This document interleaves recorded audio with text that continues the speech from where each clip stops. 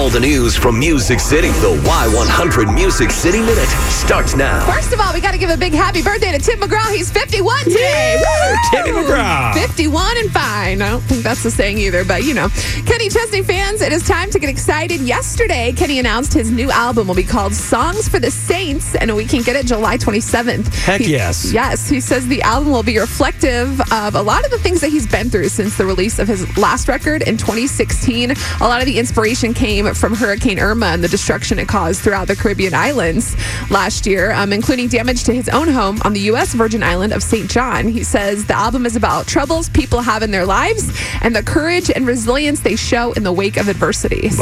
You know, we're loving the positive vibes from Kenny. His last two songs have been very positive, so I love that. It sounds like this album is going to be full of that. So July 27th, we can expect that entire new album from Kenny. Yesterday, we told you about the drama going on. Oh, here we go. Drama time. The drama between Miranda Lambert and her new boyfriend and Turnpike Troubadours singer Evan Felker. Well, it turns out Evan's ex-wife, she's been posting on social media. Some are saying it's making Miranda look like a homewrecker. Well, the latest gossip is that Miranda's boyfriend Evan full-on ghosted his wife when the Livin' Like Hippies tour ended. Can you do that? Can you ghost your wife? Here's how he did it. Boy. The Turnpike Troubadours were an opening act on Miranda's tour, right? Well, a source said he skipped his flight back to Oklahoma when the tour ended and sent his wife an email saying, "I'm not coming home this week." Then the ghosting started, and this source is also saying that there was no idea that he was planning to divorce his wife before he met Miranda.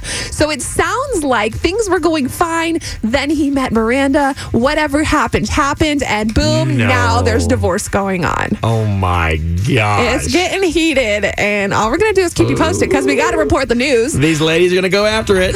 Thomas Rhett learned... They're going to get after it. It's going to be crazy. All right, go on. Sorry. Thomas Rhett learned the hard way that even artists who are a part of a tour need to have a backstage pass, because one night he went out into the crowd to watch the opening act at his show, and while he was roaming around the audience and stuff, the security guards, they changed posts. So he came back and the guards were like, "Who are you? Where's your backstage pass?" And man. He's like, I'm trying to put this poster on the wall to say, "Hey, that's me, that's my face. I'm about to start." Point to a poster. He tried. He's like, "I'm about to start. My set's about to start." He says he literally didn't get back up there until 1 minute before his show went on. So it taught him to keep up with the lamination pass always around his neck, and that's how things are going to be. And really quick, Shania Twain and Jake Owen, they're hosting a singing competition called Real Country. It's going to tape this summer in Nashville and debut in the fall on USA Network. They're going to have artists performing in showcases. It sounds fun, kind of sounds like American Idol, but different. That is your Music City Minute.